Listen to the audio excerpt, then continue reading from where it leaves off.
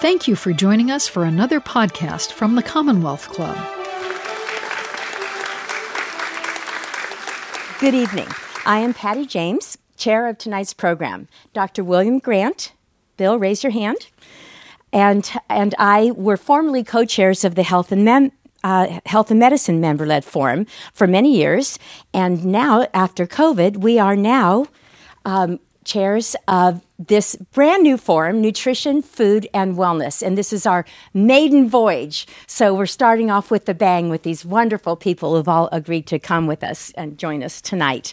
So Jeffrey Davis is a chef based in Oakland, California, who is opening Burdell, a buzzy pop-up series. Well, now you have a restaurant opening late April, is gearing up to open in Oakland. Named after his grandmother, Burdell is a soul food restaurant where Chef Davis highlights seasonal produce on a nostalgic and ever-changing prefix menu. His passion for food began as a child at his grandparents' and parents' table, where he inherited their love for cooking and produce. He later attended the Culinary Institute of America in Hyde Park, New York, and after graduating worked in Michelin star restaurants such as Aqua, The Fifth Floor, and Cyrus. Jeffs then served as chef de cuisine at the Dock in West Oakland.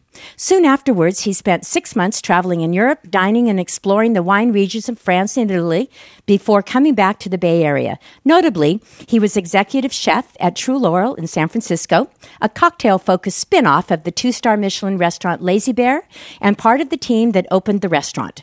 His forward-looking approach to bar food, along with unique cocktails, received accolades, including 3 stars and top 300 designations from the San Francisco Chronicle. A Michelin plate each year, the restaurant was eligible, and Eater and Esquire honored it on their list of best new restaurants in America. From Cocina del Corazon, we welcome Jazmín and Enrique Soriano. They state that, and this is a quote, as first-generation Chicanos, our family's traditional Mexican restaurants are held close to our hearts and our kitchen. We use these recipes to craft each of our authentic menus. Classically trained, Chef Enrique comes from a family of long-standing cooks and has learned the regional cuisine of Michoacán. Almost. From the many summers spent with his grandmother and uncles at their finca, their estate. They say, we're proud to be first-generation Oaklanders and to operate our small business in our beloved Fruitvale. We support local businesses and strongly believe that it's our duty to give back to our community. By working with local nonprofits, grassroots organizations, and schools, our hearts are fulfilled.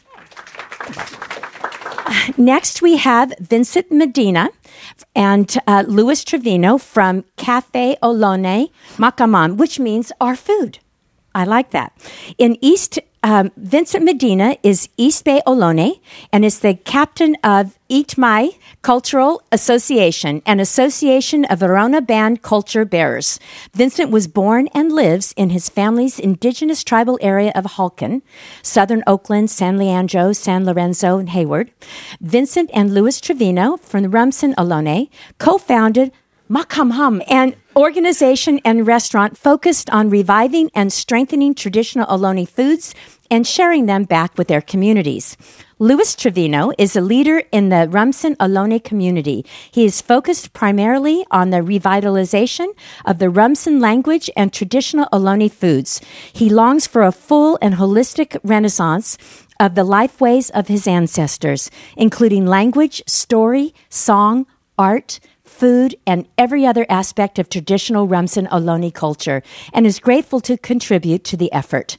With his partner Vincent, Luis co-founded Macamam, which works to promote traditional Ohlone foods within their families, as well as to educate the public about Ohlone cuisine and identity. So welcome to all of you. Thanks for being here.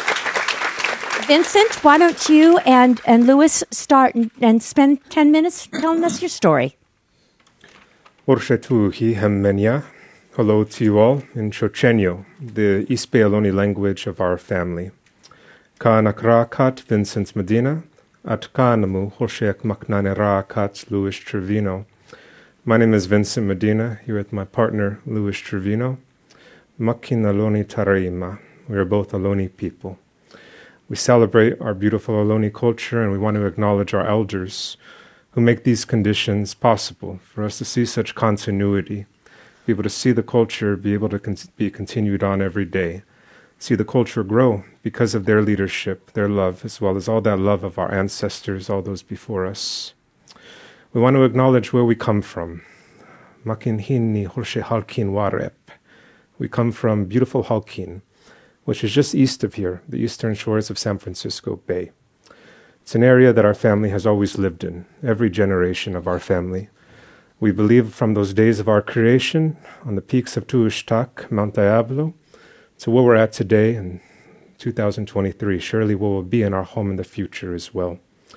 It's an area, beautiful area, along San Leandro, San Lorenzo Creeks, about 20 miles east of here, on the other side of the bay.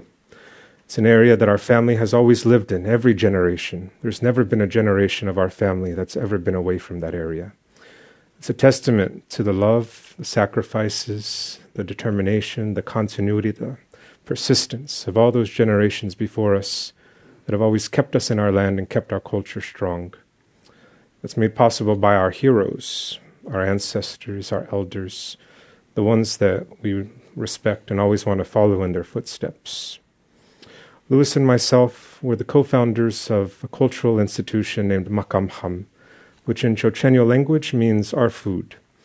And it's an institution that we founded in September of 2017 because we wanted to be able to see so much of the culture made accessible with our elders' leadership to everybody within our beautiful Ohlone community that we're connected with.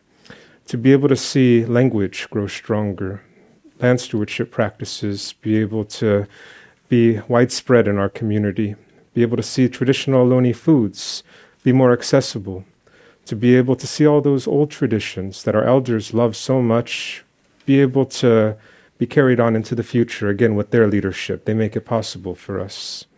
So we created the Cultural Institution in order to be able to create regular programming in the form of weekly language classes, gathering trips, formal meals for our elders. We come together on a regular basis over beautiful Ohlone cuisine, as well as being able to have cooking classes for our community and to be able to navigate a very complex system in our homeland where we can have gathering rights and to be able to see land stewardship practices be renewed that have long been banned by the state of California. Also finding ways to see, again, within park districts that occupy so much of our beautiful homeland east of here, be able to have legal rights where we can gather, even though for such a long time those gathering rights were unfairly criminalized by the state and by counties. This work led to Cafe Ohlone being established in September of 2018. Cafe Ohlone is literally the only Ohlone restaurant in the entire world. And it's a place where our primary goal is to provide representation for our community. When Ohlone people come into the space, to be able to see ourselves seen, see our language reflected, be able to eat our traditional foods in the way that we eat them at home, be able to have those delicious foods like acorn soup, venison backstrap, chanterelle mushrooms, local mussels and clams, Olympia oysters, rosehip tea, elderberry and elderflower, be able to have those foods that are such luxury foods, be able to be eaten in the way that our elders prepare them for us, the ways that we've had them growing up, which again is such like something we're so fortunate because the culture has always found a way to continue. Many times when we were children, the public thought that us Ohlones were extinct. That was a misconception that was so unfair. The fact is that our family has always lived lives full of meaning, dignity, sophistication, and wealth. Look to the landscape of the Bay Area, and it's easy to see how the wealth of the landscape translates to cultural wealth. That wealth also has been stewarded by the hands of our ancestors for countless thousands of years, since the very start. Again, we believe that in our creation, that every bit of our culture, including us as people, is indigenous to the East Bay, originates from the East Bay. And the East Bay has shaped every bit of who we are, from our language, to our foods, to our aesthetics, to our values, to the way that we see the world, to our religion. To know that we've always been in a place also means as well that our people have long tended to that place. Tended to the place through a series of managed burns, taken out the overgrowth that today is leading to these wildfires that we're seeing across California that are increasingly more catastrophic each year. Those controlled burns, what they do is they enrich the soil with nutrients. They clear out that overgrowth. They allow interconnected plant communities to grow stronger. They open up meadow space for other life to thrive. They also remember interconnections of how all life is connected, whether it be plant life, whether it be animal life, human life, to microscopic life that we always can't see with our own eyes. It's a life that goes beyond that. We know that the system here in California works, this traditional system here in the Bay Area of tending to the land with respect and with dignity. It works so well that in our language, Chochenyo, we have no word for famine because there's always enough. Wow. We do have a word, yowini, which means to have more than enough food. This land, our land east of here, is always provided for our people. And growing up, again, the public, though, didn't really understand those things in the way that we're taught about them at home. So we wanted to be able to create Cafe Ohlone with a secondary goal. Again, the primary goal is representation for our Ohlone people. The secondary goal is to teach the public, using our own voices, that our culture is alive, that us Ohlones are alive, that we've always been in our home east of here, in the East Bay, and we always will be, that our culture is valuable and our culture is beautiful, and that because everything that we do is place-specific, that our culture, right there, we have answers that are there to very complex questions and very complex issues that collectively people are experiencing in these times that we're in today, 2023. When we listen to our elders, we're able to make sure that their stories are uplifted, that the truth is uplifted of colonization, to make sure that people know that we've survived the missions.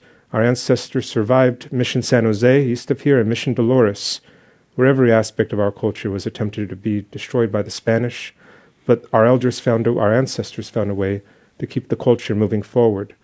Our people survived the genocide that occurred when the American government came in.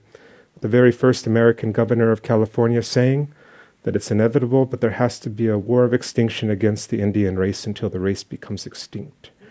When bounties were literally placed on the heads of our ancestors. Our family, though, found ways to transcend those hardships.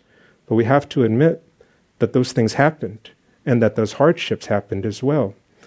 That makes as well our survival and continuity. What that does is it makes us think about that strength that comes from our people, about the love for the culture that allows us to be in our home east of here, the love for the old ways that we want to make sure we're following in the footsteps of those generations before us, to make sure that their sacrifices, the things that they fought for, the things that they kept going successfully, that those things always live forever, that those things will live and continue to be passed down to the next generation in our community. This work is centered on justice for our community, centered on continuity, centered on making sure that our elders are being respected and that their work is being respected, so that we can be able to see, again, continuity happen all around us. Before I wrap up with this, I want to say that when I was a child, I remember looking to my great-grandma's generation. She was born in 1910 over on the old Sonora Rancheria. She was a speaker of our language. She gathered our foods. She loved our culture so much. Mary Archuleta, that's her name. And I think about how much love that she had. And I think about that generation when I was a kid that went through a lot of hardships, loss of federal recognition, when UC Berkeley declared us extinct, about how our family back then survived things that were just so unfair, like of people trying to take like what belongs to us from outside of our community, taking those things, and at the same time the public trying to actively suppress the culture during that time. But I think about how my great-grandma and that generation, when I was young, how I learned from them. And as a child, I used to just like kind of sit back and like look at them. They always kept their heads up real high. They never said too much, but whenever they said something, everybody listened. They were always so proud, and like they had so much dignity. Like they were just so cool. Everything about them, the way that they dressed, the way that they carried themselves, the love that they have for the culture. I remember thinking when I was a young person that those are the kinds of people, that I want to be like. And when I was a child, I always associated those people with things like strength and triumphs and victories. And that's how our culture ought to be represented and how it ought to be seen by everybody, not from a place of loss and defeat, but a place of strength, triumphs, and victories. Because the culture is alive. We've never left our home. The old ways are alive as ever. They're only growing. Chochenyo language grows every single year in numbers, not declining. The traditional foods are still eaten. The old-time religion is still practiced. In spite of all those things that our family went through, with the missions, with the genocide, with the loss of federal recognition, even though we don't have a land base together collectively, we still are able to be in our home, keeping those old ways alive. That's not loss at all, and that's not defeat. But those are triumphs and victories made possible by our heroes, our elders, our ancestors, all those that come before us. We want people to know Hoshe Maknunu. Our culture is beautiful. Tuye Makmuekma. Our people are strong. Makinrote Yakmoitanomo Hementuhi Hoshe Makwarep. We've been east of here, the East Bay, all along. Netuhi, today, Hosi Uyakish, like yesterday, Hosi Hushish Tak Aiye, just like tomorrow also. We're proud to do this work, Louis and myself. It's an act of love for our culture. Cafe Aloni is an act of love for the culture. It's an act of love for all those old ways, wanting to make sure that they grow with our elders' leadership and our ancestors there guiding us along the way.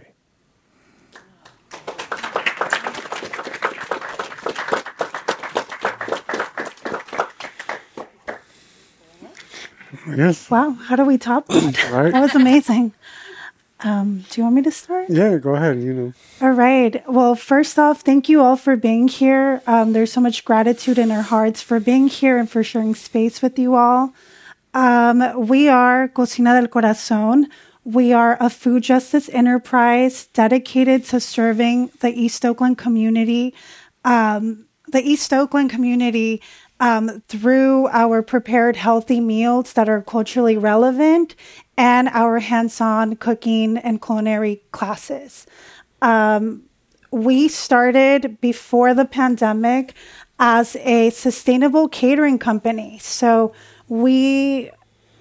at the beginning of our business, we wanted to set a standard for food and for operating a catering company. We early on understood that catering can be a very wasteful industry. And we, from the beginning, wanted to be not wasteful. We wanted to operate sustainably and in a green manner. And we were able to successfully feed a lot of corporate parties and celebrations and weddings. And even with those events, our main focus was to provide sliding scale catering. So we were able to do both really fancy, awesome parties in the Oakland Hills. And then we would take proceeds from these events to do sliding scale communities. So anytime it was a school, it was a church, it was a nonprofit, we would make it happen. So it would be a shoestring budget, and we knew the budget doesn't matter. If it's for the community will eat. And we were able to use beautiful organic produce from Mandela Partners. We were able to source everything hyper local, and we felt great being able to provide beautiful, authentic Mexican cuisine. And we really elevated the cuisine and provided upskill services. And when the pandemic happened, as with many of our lives, the domino effect went and just did its thing, right? And we found ourselves quickly learning that a catering company that does large events and celebrations during a pandemic was not going to be a business for too long. And although it seemed at that moment like a tragedy, right? Like we can no longer operate our business, we really took it as a huge gift for our business because we were able to take that moment and say, how can we realign our work and how do we now center it around the mission to feed our community during the time of collective hardship, right? Like the pandemic brought so much extra hardship to our own neighbors in East Oakland, and it didn't take but driving down the street to see the effects that it was having and the negative effects it had when it came to food and food accessibility in the East Oakland community. So we really took that as an anchor to say, okay, we have the gift of food and sourcing organic, delicious meals. How do we use that in a way that will make a greater impact within our community and use food as medicine as a way that our community can get through this very, tough time, which was the pandemic. So we really made an effort to rethink the way we did business and continue to do what we love the most, which was our community meals. And we were very lucky to work in partnership with Mandela Partners, who are an amazing organization in Oakland. And we were able to do exactly what we love, which is create beautiful meals, feed the community, and do it in a way that actually uplifted the East Oakland community that we reside in. And we were able to do beautiful, culturally relevant, healthy, organic meals that were dignified for our community. And we were able to do that with the support of the Unity Council, Mandela Partners, our partners in Food Chef, being able to take surplus goods of food and turn it into delicious, nutritious meals. So that was how we started. But I know Enrique, who, full disclosure, I am not the chef. I only make things look pretty. Enrique is the chef, and he really is the driving force behind all of the delicious meals that we create. Thank you. You do much more than make things look pretty, for sure.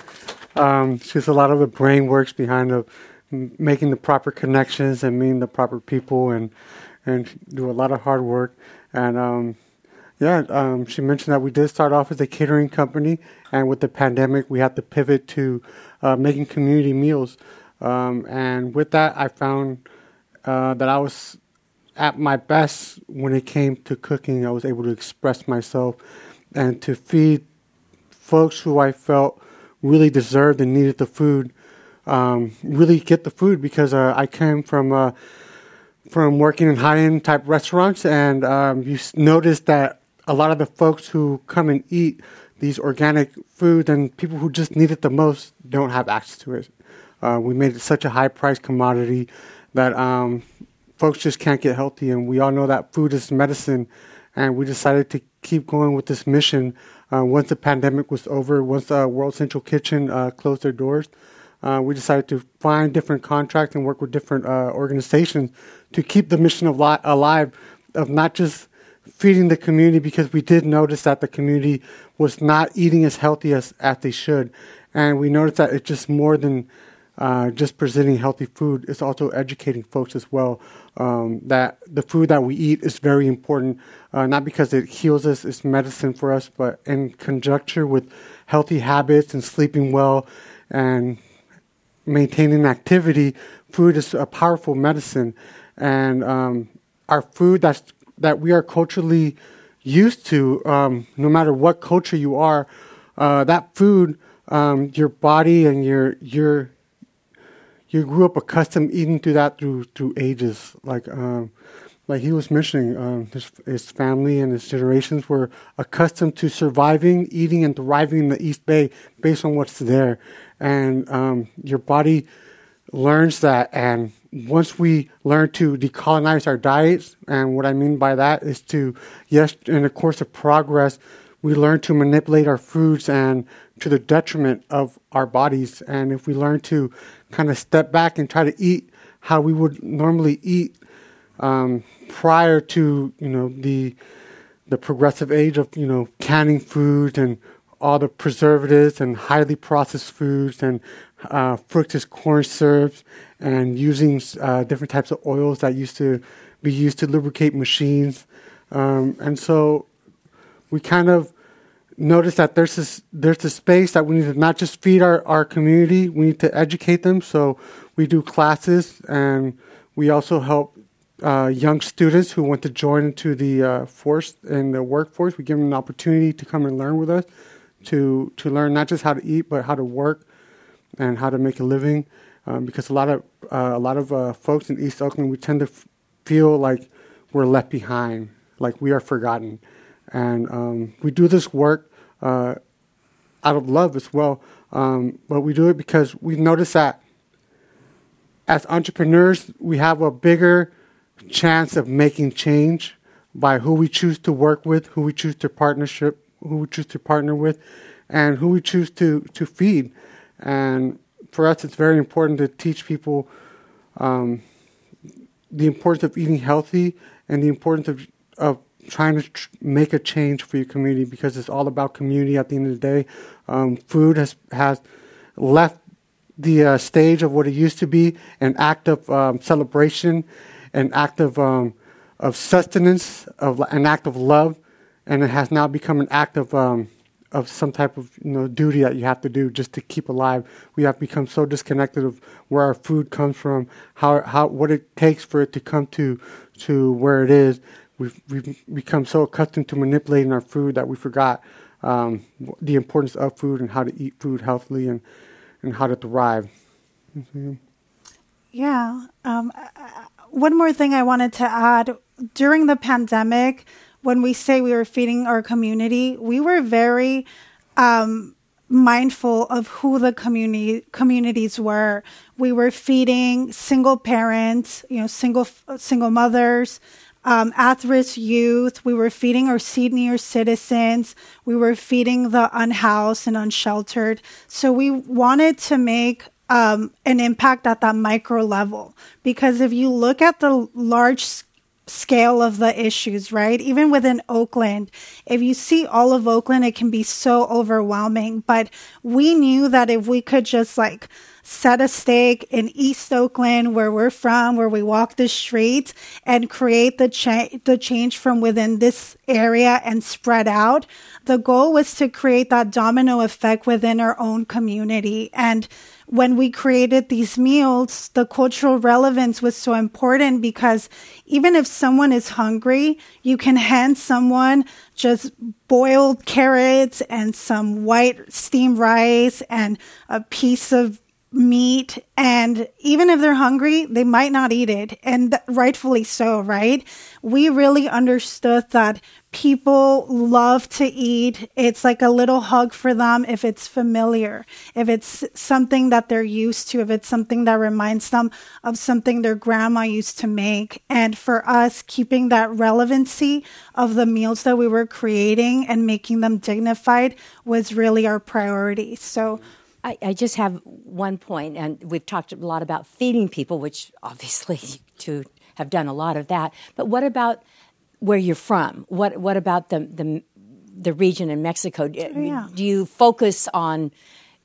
You've talked generalities, but what about the Mexican cuisine that you grew up with? Is that primarily what you serve? Yes. We tend to serve a lot of guisados. And so I take a lot of what I learned from my family, mostly my aunties, my mother, my grandmother, and we take these recipes and we mix it with the California cuisine, farm to table, fresh, organic food, and we like to integrate a lot more vegetables to our guisados. And I think for us, especially when we serve the Latino community, it's very different to present dishes that we're not totally too accustomed to seeing. Right. Like we see a lot of tacos and burritos, but we know that there's a lot more food out there that creates a lot more healthier sustenance. And for us, it's very important to bring these dishes out and present them in a much more healthier way and much more lighter way, because unfortunately, our cuisine, we get kind of demonized as unhealthy, or it's not originally, though. I mean, your original cuisine wasn't like that at all. We're UNESCO World Heritage cuisine now. Yeah, so. There you go. Yeah. And it's very important for us to. A lot of the ingredients that are in Mexico thrive a lot here as well, which are chiles, squash, tomatoes, cilantro, onions, garlic, and it all thrives here. And so we're so close, and the history is so linked as well, because there were a lot of Mexico-Californians here as well. And we haven't been here as long, but a lot of the food is culture, and a lot of the food is history. You can tell our history through our food. The Mexican cuisine, especially from Michoacan, has a lot of influence from Spain and from Arabic countries as well, and heavily influenced because obviously we were colonized by the Spanish. And when the Spanish came and colonized Mexico, they had just gotten off a 700-year rule from the Moors. And so you can see there's a lot of heavy Arab influence, especially amongst the soldiers who were here. Okay. Jeff. Hi. I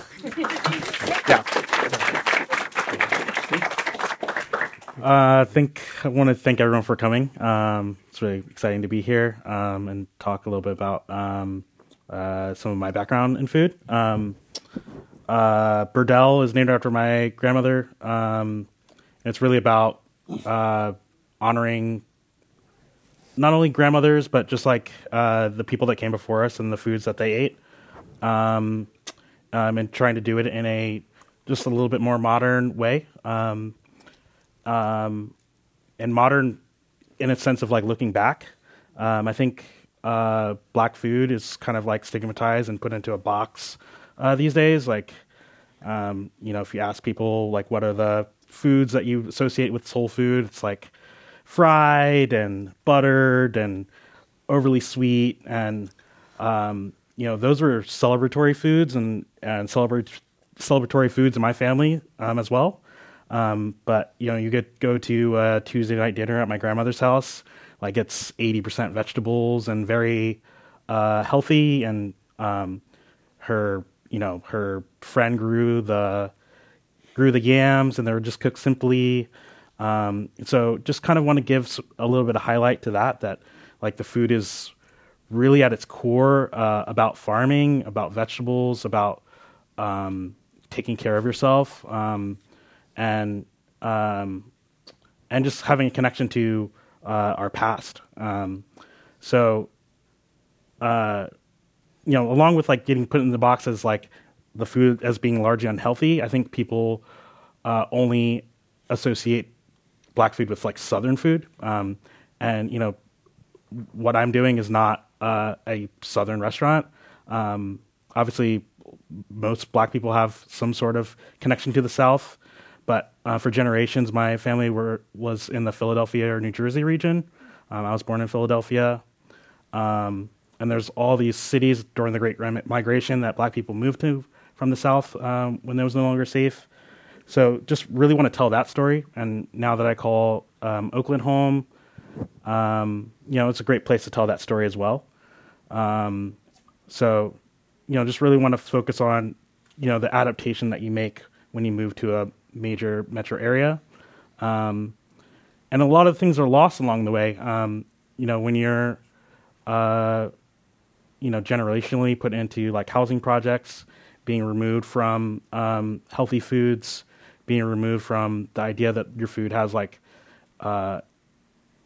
immense history and value and health to it. For generations, it's really hard to reconnect to that. So that's one of the huge, just kind of points for the restaurant as well. But also just bringing it into a sense of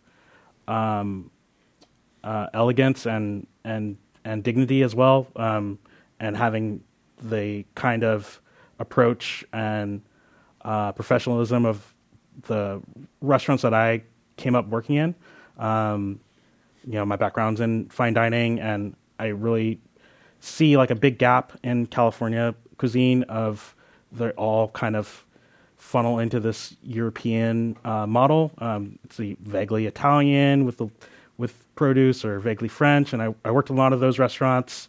Obviously the food has its own importance, but I think that soul food has its roots in like the original American food. So I think if we're going to tell that story as Californians, that pointing towards American food just really speaks to me, and I think it speaks to a lot of people, and just like the general sense of like shared nostalgia. Everyone has a memory of going to their grandparents, their elders' house, or something along that line, and just like that warmth of like having a food that your grandmother's cooking, but their grandparent cooked for them, and you pass down that knowledge and continue carrying on those traditions, but adapt them to what you can get around you. So maybe you don't have a patch of mustard greens in the back of your house, but we have kale. I'm able to source really awesome broccoli leaves from Dirty Girl Farms, and just like adapting with like these awesome produce and growers and producers around us. Here in California, we're so blessed to have really awesome producers, growers, farmers, ranchers around us. So being able to tell that story through that lens of the access to those awesome things that are around us. So,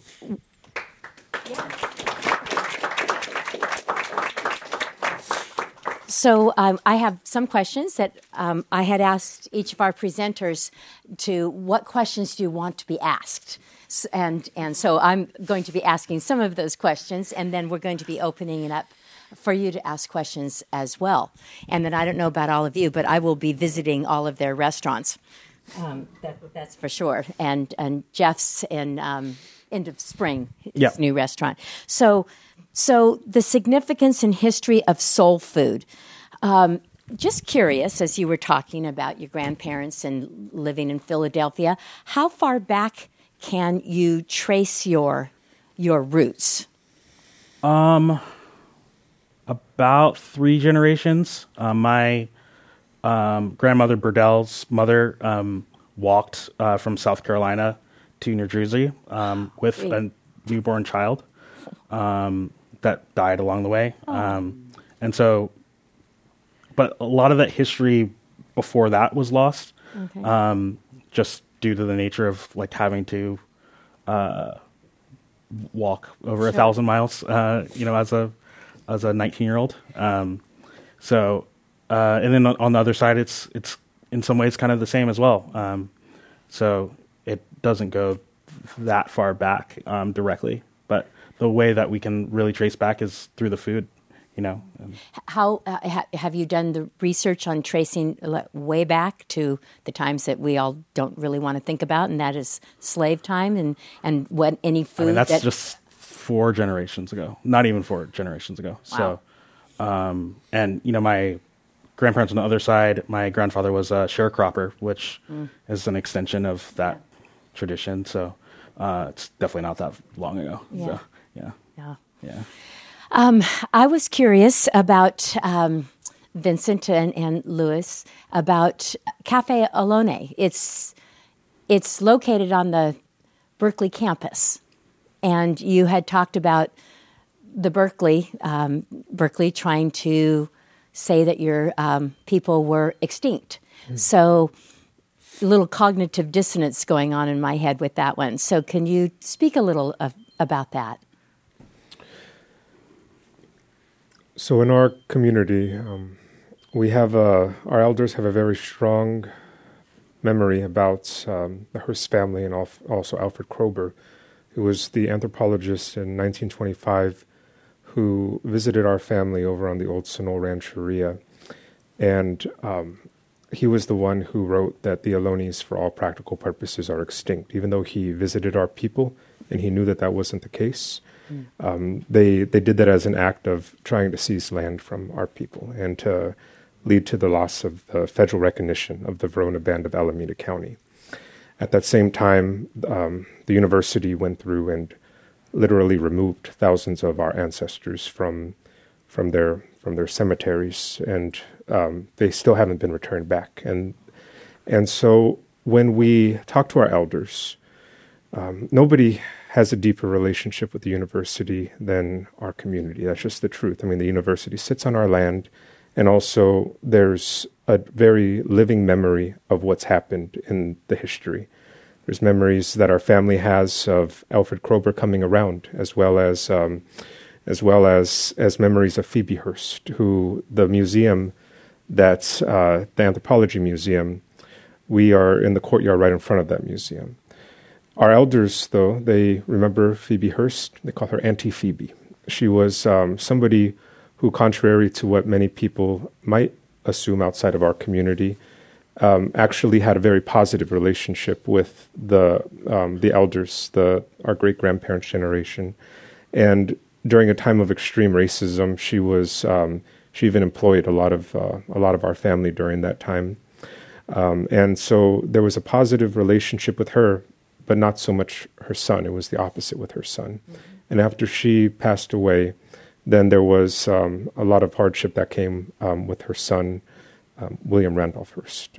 So to think about what's happened in an honest way that's specific to our culture, our identity, and to know that that university sits in our homeland, to be able to have a space that's there, we can tell these truths in an honest way over beautiful Ohlone culture, beautiful Ohlone cuisine, telling it with our own voices.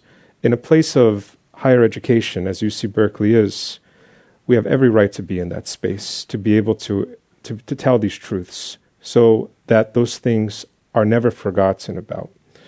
Also, to be able to teach about how the culture continued on, so that people know, despite that egregious lie that Alfred Kroeber said about our people being extinct, that was never true, that the family kept continuing on. Of course, it caused hardship with the loss of the federal recognition, because that land that our great-grandparents were born on was taken from our people. But we never left the East Bay, and the family kept continuing the culture on, directly where we've always been, right there. That's an act of strength and love, and again, triumph right there. And we want people to know that, so that we can be able to teach them that this happened in the past, but that we survived that we're in our home today. That's where we'll always be. When people know those things, they can't unknow them. Right. And so being in that space right there is an act to our strength right there in that space, an act to the love that our people have for our land and our culture. It certainly is. Yeah. So, Enrique, going back to the food of your ancestors, yes. And what do you think, for the people that you serve, what do you think the importance is to your community of the culturally relevant food that you serve? I think the most important thing about serving our community culturally relevant food, obviously, is that it's food that they understand and that they can eat without, what we really notice is that during these programs with like World Central Kitchen, we would notice sometimes other companies would deliver food, and it would be really almost blind and ignorant to who they were serving. And we would notice a lot of times folks wouldn't eat it because either they don't know, understand it, or they just quite frankly didn't like it. And we figured that that's very important for folks to receive food that they know and understand, so they can actually consume it and actually like to eat it. And a lot of times when food seems too foreign, we're a little too scared to go in and eat. It's a true fact. And a lot of times when people are receiving free food, if we're not serving the community, it almost feels like more of an afterthought, and more of something that's kind of hastily done and not really done as an act of love and an act of feeding. It's more of a duty. And so what we started to do was we noticed exactly not just the communities that we were delivering to, but we would always talk with the different folks and see what the feedback was. And so if it was an older, if, for example, we were delivering to the senior citizen, they would say, hey, you know what, they couldn't really chew all this that very well. And so, if you're making it too spicy, you got to tone down on it. So we definitely, we change our recipes a little bit and we cook based on who we serve. And it's very important to serve people culturally relevant meals because it's something that they are very used to, something that they will readily eat.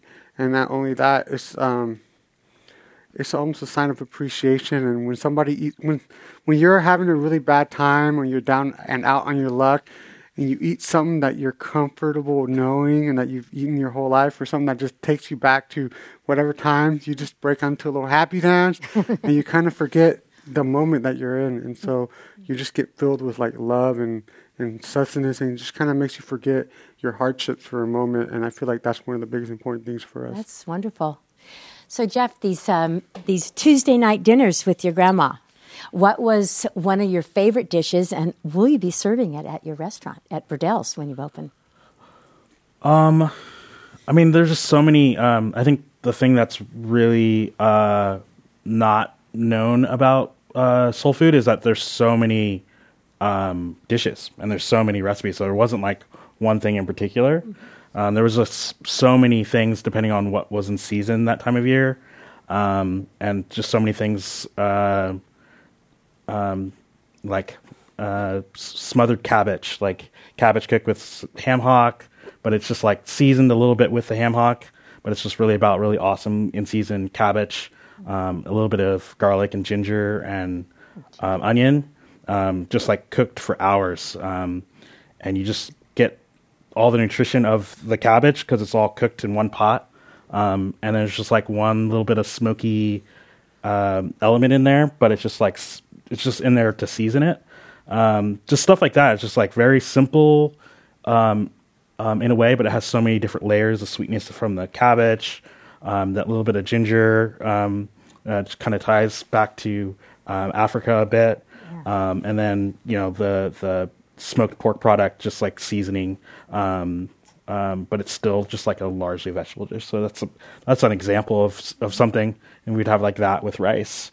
It's like really, really simple, really comforting, and really centered around vegetables, and good for you. So yeah. I like the fact that, you were talking about cultural relevance. That's the whole point of this program. And how Enrique was just saying, just the smell of it and, the familiar food that your grandmother made or and there's something about that just is comforting. And makes you feel good, even momentarily. So I think, and then I'm promising I'm going to stop asking questions and let you guys ask some questions. But just also the education part. You've all talked about educating others, and that it is to when they're at Cafe Alones or Cucina del Corazon. Or Burdell's soon, there's the culture component. We're there to learn. What is the organization? The peace plate. If we all had dinner together, then there wouldn't be war. Right? If you break bread with people or whatever you're breaking with people. So I think it's a real important aspect of what you're all doing, getting it out to your own people, culturally relevant food to your culture, but bringing us all into it so we can all learn. The history and why you're doing what you do. So who has questions? We have 2 microphones. Bill Grant has one over there. Okay, I'll start here, and then Bill, you be next. I had a question for Vincent. You mentioned that you source all your material like locally, and it's based on foods from the Bay Area. How do you overcome the obstacle of the fact that the Bay Area has been industrialized, and so a lot of those, whether it's the wetlands or the waters or the general area, that those food sources don't really exist in as abundance now? So just a few generations back, even going into the 1950s, my grandfather tells stories about fishing over in Alameda Creek, about the elders telling about gathering foods in abundance, gathering acorn for multiple years and storing them in granaries, which is our staple. And those foods were always tended to, so they were always replenishing themselves. Now, when the controlled burns were banned, there was an impact on how those foods could be able to be reinvigorated, because those California's meant to be tended to. The central California, this part of California, fire is a way of producing food and clearing out that overgrowth, as I mentioned earlier. Now, without that fire, without being able to have human hands directly tending to the spaces, as well as constant short-term development that happens, gentrification that happens, of course that's going to have an impact on how we can gather traditional foods. But the Bay Area, it's an incredible place for so many reasons, but one thing I think about a lot is just how resilient that the land is. And if you're in the flatlands, of course there's going to be urbanity all around. You go up into the hills, and those traditional foods are still growing up there in large amounts.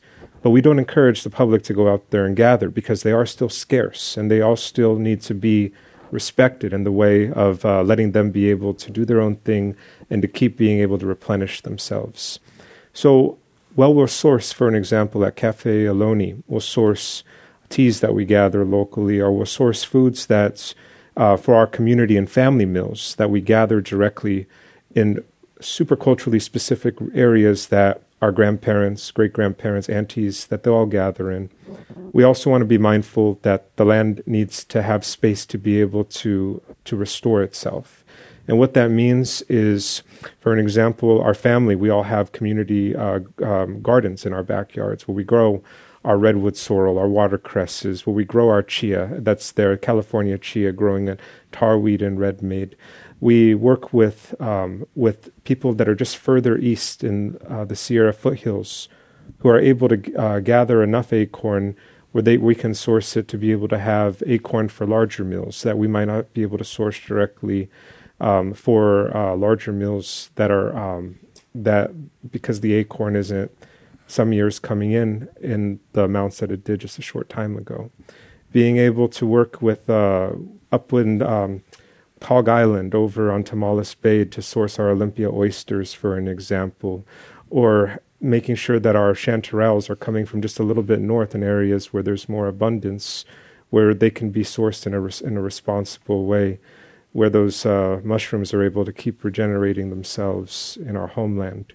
Making sure that this food, it's paired with stewardship and conservation in mind, never taking from an area where there's scarcity that's there, making sure that eventually that it will be able to be as full as it was a short time ago. And it's possible. And I'd like to share just something that I think a lot about, which is when I was a child, along the Bay Shore, along Hayward, San Lorenzo, San Leandro Bayshore, where my family has always lived, like literally where we've always been. When I was a child, there was a lot of industrial contamination that's right there from a lot of the factories. And there were parts that my mom and my dad, they couldn't take me to because it was physically unsafe because of the contamination that was there from the runoff that was there. When I was a teenager, in the early 2000s, there started to become a restoration that took hold of the pickleweed marshes, where the pickleweed marshes, they began to be respected by the public in the way that they ought to be respected. And within a short time, like I'm talking like within my lifetime, I've seen this happen. The rivulets of the pickleweed marshes came back. The water became cleaner. Herons and egrets and pelicans came back to the area. You start to see, like, I saw a stingray the other day out there when I was going out there on the shoreline. You see all of this life that gets restored, and to see that happen. And I'm not that old. I mean, I'm 36, but to see that happen in my lifetime is something that gives me a lot of hope for what's possible. We talk a lot about how things are with the environment. There's all this harm that happens, and of course that there is, when it's done with short-term growth and it's done without thinking about interconnections, and it's done without respect for the land, as often the public doesn't have respect for. But when we can be able to see a space be restored, it shows what's possible and how that can be able to propel other restorations to take hold.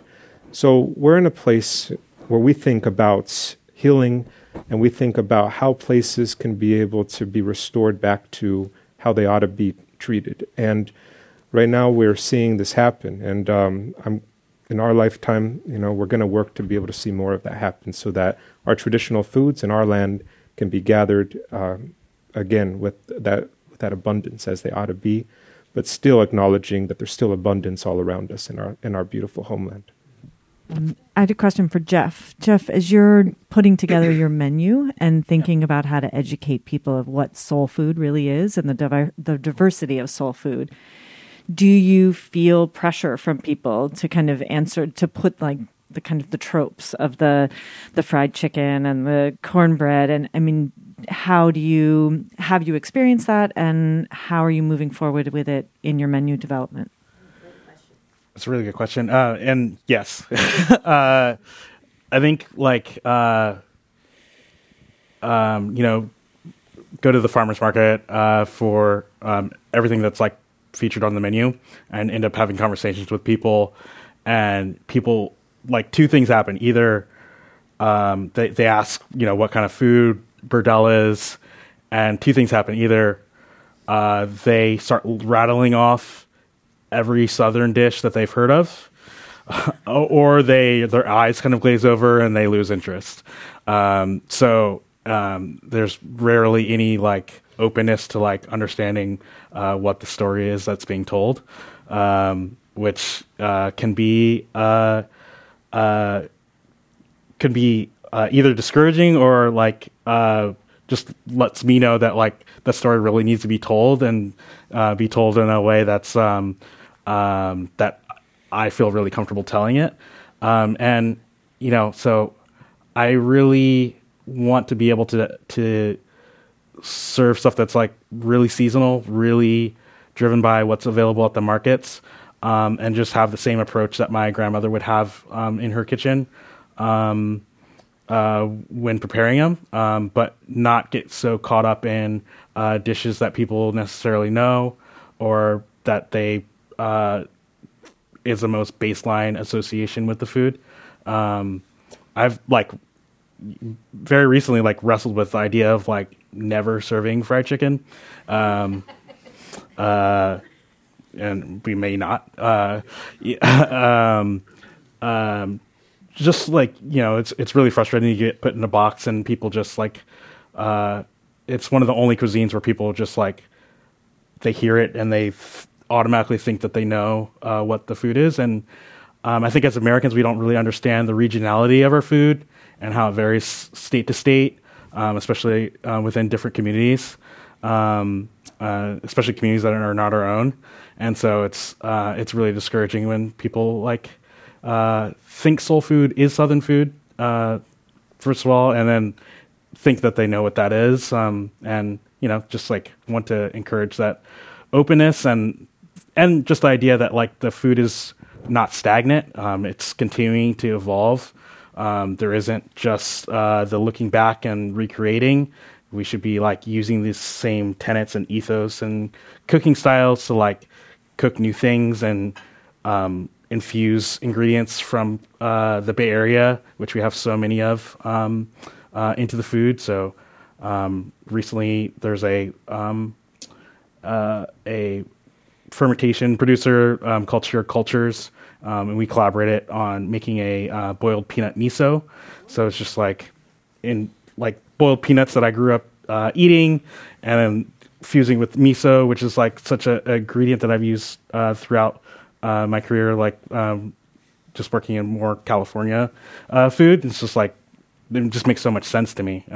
So just being able to not have a box or borders on like what soul food means and what Black foodways means, especially as a Californian, especially as someone in the Bay Area that is just like open-minded about cooking techniques and how they can impact the food. So. Well, I'm pretty sure we all want to have some of this boiled peanut miso. Did you have a question? Yes. I did. So I wanted to thank all of the panelists. I have a disclosure, a noticing, and then a question. The disclosure is that I am a lapsed member of the Commonwealth Club. I became a member because I saw that this panel was happening. Wow. And so I'm so grateful that I'm seeing all of you. The noticing that I have is that, I'm looking forward to one day when I see Black, Indigenous people of color tell their stories without having to justify through all the trials and travails why they want to do the work, why they want to actually feed people. I'm looking forward to that day. But the question I have for you is actually related to Oakland, which is I'm a product of that town. I've seen so many fantastic restaurants go through Oakland and then also leave Oakland. And so I'm actually wondering, for those who are viewing and those who are here, what do you need to sustain your businesses so that we can continue to see more businesses open in Oakland like yours? Yeah, I'm happy to answer that. I am the biggest advocate of small business, especially in Oakland. I really truly believe that if people want to support the city that they inhabit, you just start where you're at. Like, don't drive 15 minutes to a place. Like, if you can walk down to the closest restaurant, if you can shop at the closest store to you, and going at that hyper level, as a consumer, spending your money where you live and within your own community, that is the biggest gift you can give small business owners and small food business owners as well. And for us, that's really what we believe in. It's like hyper local, keep the money within your own economy, and almost thinking back of the old days, right? There was like a community store, a grocery place, this one place, a pillar of the community that people would support. And, we believe that if one community decides to really support that small business or that restaurant there, it could be a thriving place for people. So just as a consumer, just shop local, spend your money in your own community, and that alone will create a big difference and will allow us to stay in our towns and to make a difference there. Thank you. Wow, this is definitely excited to be here, and I love that question. Thank you so much for asking that. So right along with that, one of the things that I appreciate is cultural relevant food, but one of the things that I honor is the stories that are attached to that food, right? So my question is, what plans are you making to not only to maintain those stories, but tell the legacy of all of those who have came before you? How is that recorded in history? Well, I can kind of answer that really as brief as I can. You've each got like 10 seconds to. All right, no problem. Well, I think that food and history are very closely tied together. As I mentioned, in Mexico we have our cuisine has been fused with Spanish, with Moors, especially with our indigenous cuisine. And as we progress in life, we add certain ingredients to our cuisine that shows our history as we move along. Like, for example, the addition of Coca-Cola to our carnitas and stuff. So that's how our history gets recorded in our cuisine. But I'll pass it off. Oh, I feel comfortable. I think I already answered that. Okay, there you go. What do you think? Did you get the answer you were looking for? Well, first of all, I think a big round of applause for all of our amazing speakers. Yeah, and back to keeping the businesses afloat. I think we're all going to be going to all of your restaurants, right? And getting the word out.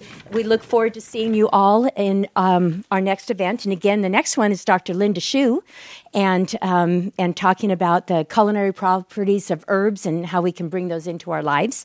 So this concludes tonight's program and the Commonwealth Club's 120th year of enlightened discussion. Thank you for being here. You've been listening to the Commonwealth Club of California. Hear thousands of our podcasts on Apple Podcasts, Google Play, and Stitcher. If you like what you've heard, please consider supporting our work and help us bring 500 programs a year to listeners like you.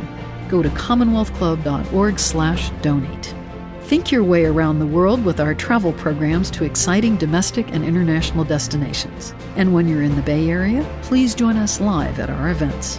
Thank you for listening and for your support.